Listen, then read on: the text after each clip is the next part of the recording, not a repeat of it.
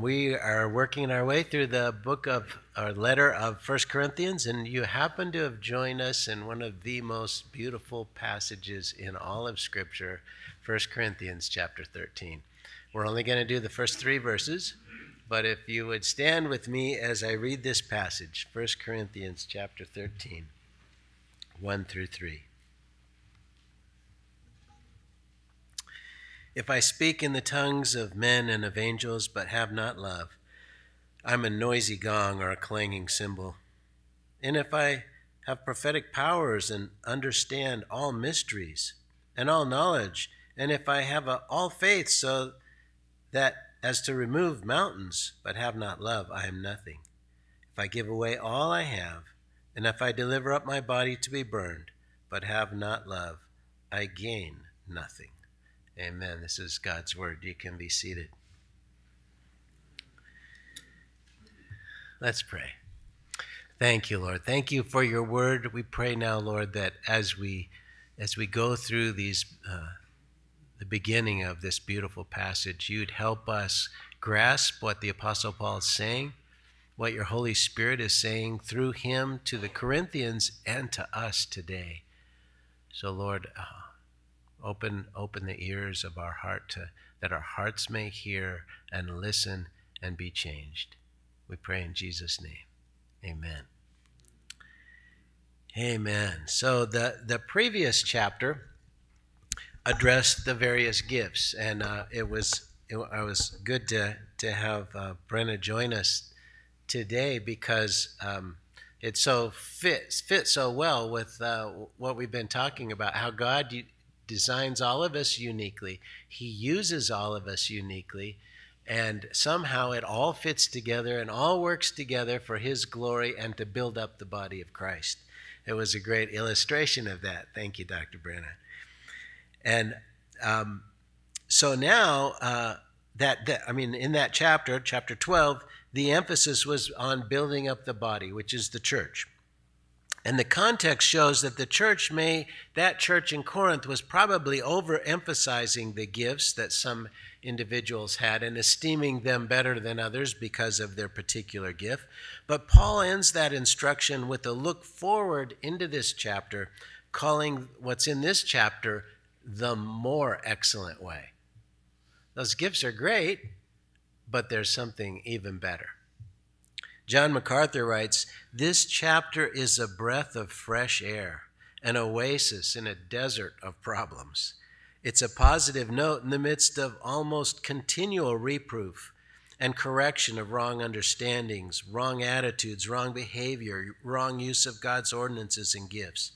Paul's scribe must have breathed a sigh of relief and amazement when the apostle began dictating these beautiful Holy Spirit-inspired words. The first verse is again, "If I speak in the tongues of men and of angels, but have not love, I am a noisy gong or a clanging cymbal." You see, the Corinthian church vied over who was following the best leader. My leader's better than your leader, and mine's more gifted than yours. At the same time, they had this class struggle with the wealthy class being indifferent to the poor. Their greatest problem was that they were short on the greatest and most important gift of all, which is love. Love would have ended competition. It would have brought cooperation. It would have ended the class distinction and the apathy they had towards the poor. If they had God's love, all of them would be serving one another and putting one another first. While we have one word for love in English, most of you know Greek has 4 different words for love, and it's very important, especially when we understand this passage. The Greek word used in this passage is agape. The word is used to describe the love of God for the world in John 3:16. The love Jesus commands us to have for one another. It's unconditional. It's generous. It doesn't seek anything in return.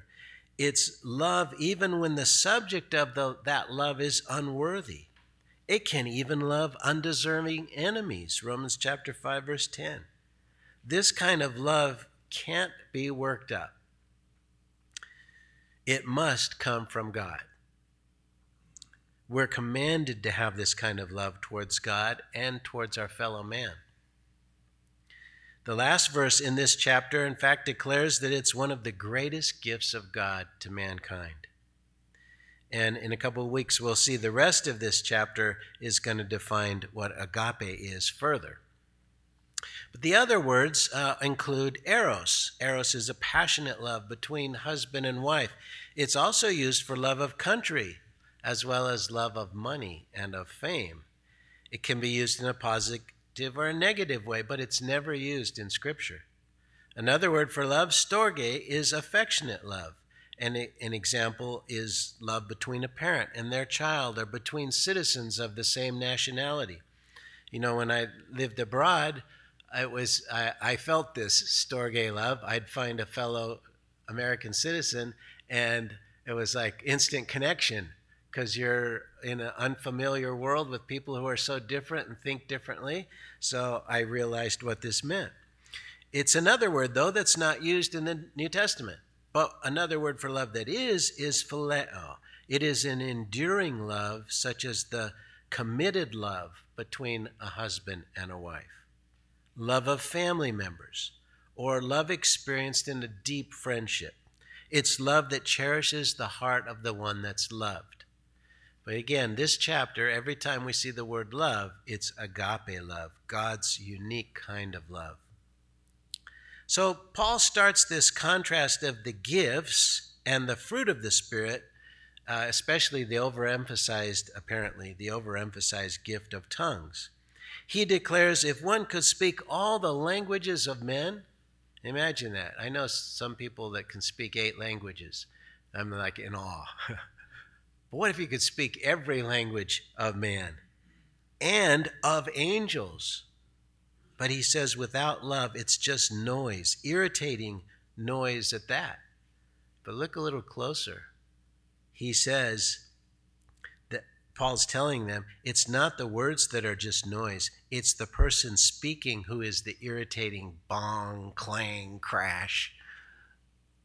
He uses the first person, I love that way, that pastoral heart of Paul relating to his people. He says, that's what I am if I don't speak in love. But of course, it applies to us all. We come together as a body on Sunday and at other times to hear God through one another. We've just heard things of God through our sister Brenna. But if it's some noisy, untranslated language, it just keeps our ears occupied with sounds that mean nothing to us, which keeps us from hearing what needs to be communicated. Remember when you were a child and maybe this is unique to me, I don't know. Let me know if that's the case. Your mom or dad would try to tell you something. You'd heard it 100 times and they're trying to tell you again, and so you go, na, na, na, na, na, na, na, na, na. I can't hear you, right? Am I the only one that did that? I was a rebellious little kid. Oh, no. Confession. If you walk into church today and everyone's speaking in tongues or babbling and no one interprets, you know they're ignoring this passage and specifically what's pointed out in the next chapter. Love is more excellent way than the gift of tongues. That doesn't mean that the gift of tongues is worthless. It does mean, though, without love that considers others, it is. D.A. Carson writes that Paul is saying, you who insist that speaking in tongues attest a second work of the Spirit, a baptism of the Spirit, I tell you, if love doesn't characterize your life, there is not even an evidence of the first work of the Spirit. Verse 2. And if I have prophetic powers and understand all mysteries and all knowledge, and if I have all faith so as to remove mountains but have not love, I am nothing. He moves from the gift of tongues to the more highly esteemed gifts of prophecy, wisdom, knowledge, and faith. Faith that moves mountains, in fact. You know, the Corinthians were impressed with the rhetorical skill. That was a Greek thing. How can you speak in a way that's going to be persuasive and powerful? And that may be what Paul's referring to by prophecy. Paul's telling them that beautiful rhetoric that's not filled with love is just a bunch of noise. It's love that makes speech worthwhile. Love builds up, it encourages, it comforts, and it gives sound direction. In the first chapter of this letter, Paul told them that they were enriched, that is, the Corinthians were enriched in all speech. So the words they chose were influenced by their relationship with Jesus. But if those words weren't from a heart of love, even those words were just meaningless noise. In fact, he says those who exercise those gifts without love are themselves nothing. What a reality check to those who thought their special gift elevated them above everybody else. So how do we speak to one another? How do we exercise our gifts? Are they from a heart of love? Are we speaking to impress or out of a heart of love for the family of God? Paul emphatically declares that without love, these gifts mean we are nothing. Some preachers can move their audience with truth in Scripture, and yet the person themselves that's speaking is living a lie. We've seen that too many times. God works through his word. Because the messenger is flawed doesn't negate the power of the word, and yet the preacher will have to stand before God and give an account for his lack of love. Their hypocrisy gives excuse for the skeptic to reject the word of God that they proclaim. Our heads may be full of important and useful information, but lack of love makes it all useless. You've probably been with extremely intelligent people who are knowledgeable on many subjects. They're interesting to talk with, but you go away with the impression that the person had a head full of cold facts and figures. You don't really think much of the person. It's easy to see that their focus is on how special they think they are and how ignorant they consider everyone else to be. Knowledge is only a good sign when a person applies it with love. Even if a person had all knowledge, consider that. How amazing that would be. It put them on jeopardy, They'd win every time. All knowledge. Without love, they would be nothing. Imagine someone possessing all knowledge in the known world. We'd be super impressed. But in God's eyes, if they don't have love, they're nothing. The tech world, there wants to create a supercomputer that has all the knowledge of mankind so that anyone can easily look up any information and download it instantly and get the answer. We respect knowledge, but realize that editing our knowledge goes on every minute. What we thought was true one day is overturned by tomorrow's discovery. Not only is the computer limited by the programmer and information available, but no computer is going to have love. What does that mean? It's nothing. Nothing in God's eyes. We often talk about the importance of the power of faith. Faith is a gift that comes from God. But even if our faith can move mountains, which was an expression of that time of insurmountable issues that seemed impossible to resolve, if the faith isn't exercised in love, we're nothing. Now that's interesting because it tells us faith works despite the person who's exercising it. That's why we see seemingly miraculous things at times from unbelievers. So it's not faith alone that matters, but faith exercised in love. Love is the first fruit of the Spirit. Spiritual gifts without love have a temporal effect at the very best. Love is what makes the effect of the gift life-changing. Unselfish love comes from the person who relies on God, who is love. Jesus didn't say, you'll know them by their gifts. He said, they'll know you're Christians by your love. Verse 3, if I give away all I have, and if I deliver up my body to be burned, but have not love, I gain nothing. Paul was addressing tongues, speech, knowledge, faith, and now he addresses the gift of generosity. He says that the greatest generosity or sacrifice gains nothing unless it is done in love. Love is the telltale sign of the Spirit at work in the godly individual as their gift is expressed. Self-sacrifice is the denial of self for others, but Paul's telling us that even that can be done without love. One day when I was sharing about the fact that it's only Christ in us that brings about good works and it makes an eternal difference, someone asked about what about atheists and agnostics who do good things? Well, the Apostle Paul answers that in this verse. For God is love.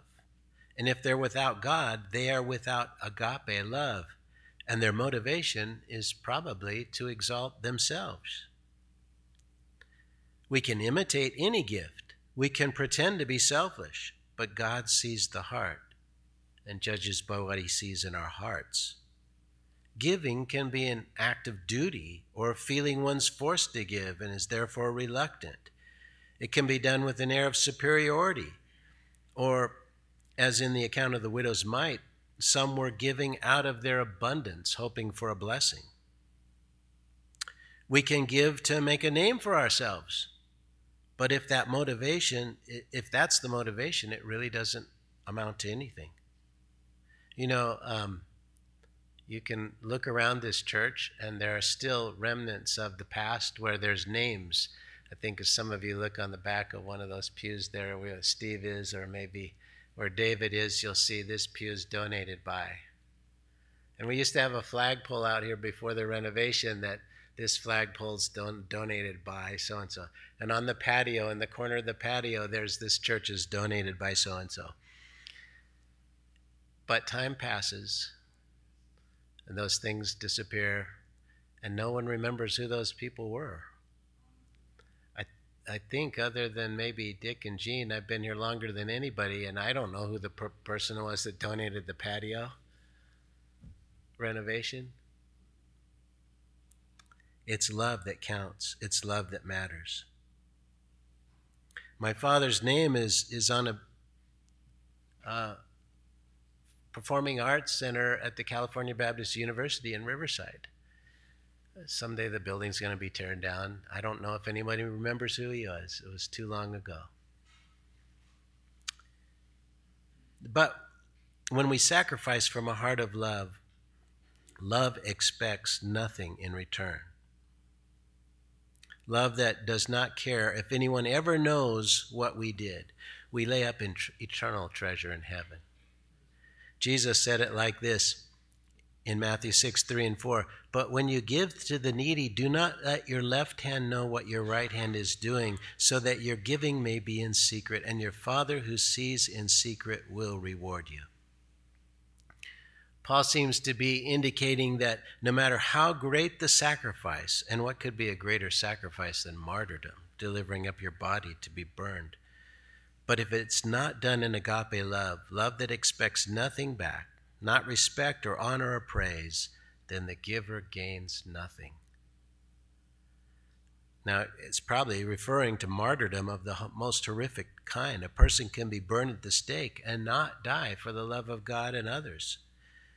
God sees the heart, and what counts to God is selfless love, that agape love, that godlike love that only comes from the Spirit. So these three verses have instructed us that gifts of the Spirit exercised without agape love are meaningless. Paul's conclusion is that we see that without love, the gifts mean nothing of any lasting value. They may produce some effect on the recipients, but it will be temporal and ultimately meaningless if love is not present. Another quote from Carson: in none of these instances does Paul depreciate spiritual gifts, but he refuses to recognize any positive assessment of any of them unless the gift is discharged in love. Principally, therefore, any particular gift is dispensable so far as the spiritual profit or attestation of the Spirit's presence is concerned, but love is indispensable. As I was reviewing the sermon this morning, getting ready to deliver it, I thought of those who witnessed Jesus' miracle of the loaves and fish. You remember that story in Matthew chapter 6? And Jesus prays, and the fish and the loaves are multiplied. Jesus gets in the boat, he goes somewhere else. Everybody follows him around the lake, and they're all there. And Jesus basically says, you're here for more fish sandwiches. You know, you've seen signs, and those signs indicate I'm the love of God, the Messiah, for your salvation, but all you want to do is see miracles. It's the same idea. Wanting to see supernatural more than to experience the love of God and receive the love of God. I remember a time when a person online asked why I didn't write more about the gifts of the Spirit. And as it happened, I was teaching through Corinthians. And so I get to this part of Corinthians, and he unsubscribed. Because he wanted the miraculous to be the main thing. He wanted to see the supernatural. And there's nothing wrong with like Carson said, he's not deprecating the gifts. He's just saying without love, they're meaningless. Love is evidence that it's from the fruit of the Spirit. The gifts without the fruit are meaningless. But the opposite isn't the case. The fruit without supernatural gifts is still powerful and converts souls. Those with the fruit have the right heart, and in time they will have a gift. Those who seem to have the gifts without the fruit of love, joy, peace, patience, kindness, goodness, faithfulness, gentleness, and self-control are operating in the flesh. Some people live for a little spiritual buzz. You know anybody like that? They got to have the next feeling from God, because they associate that with God's presence. It's a nice confirmation at times, but to live for that is immature and can even be idolatrous. We stand on faith in the Word of God, amen? And we know we are loved because of what Christ has done for us. Because we're commanded to have this kind of love, and we're nothing without it, we should be asking ourselves if we have it. Amen?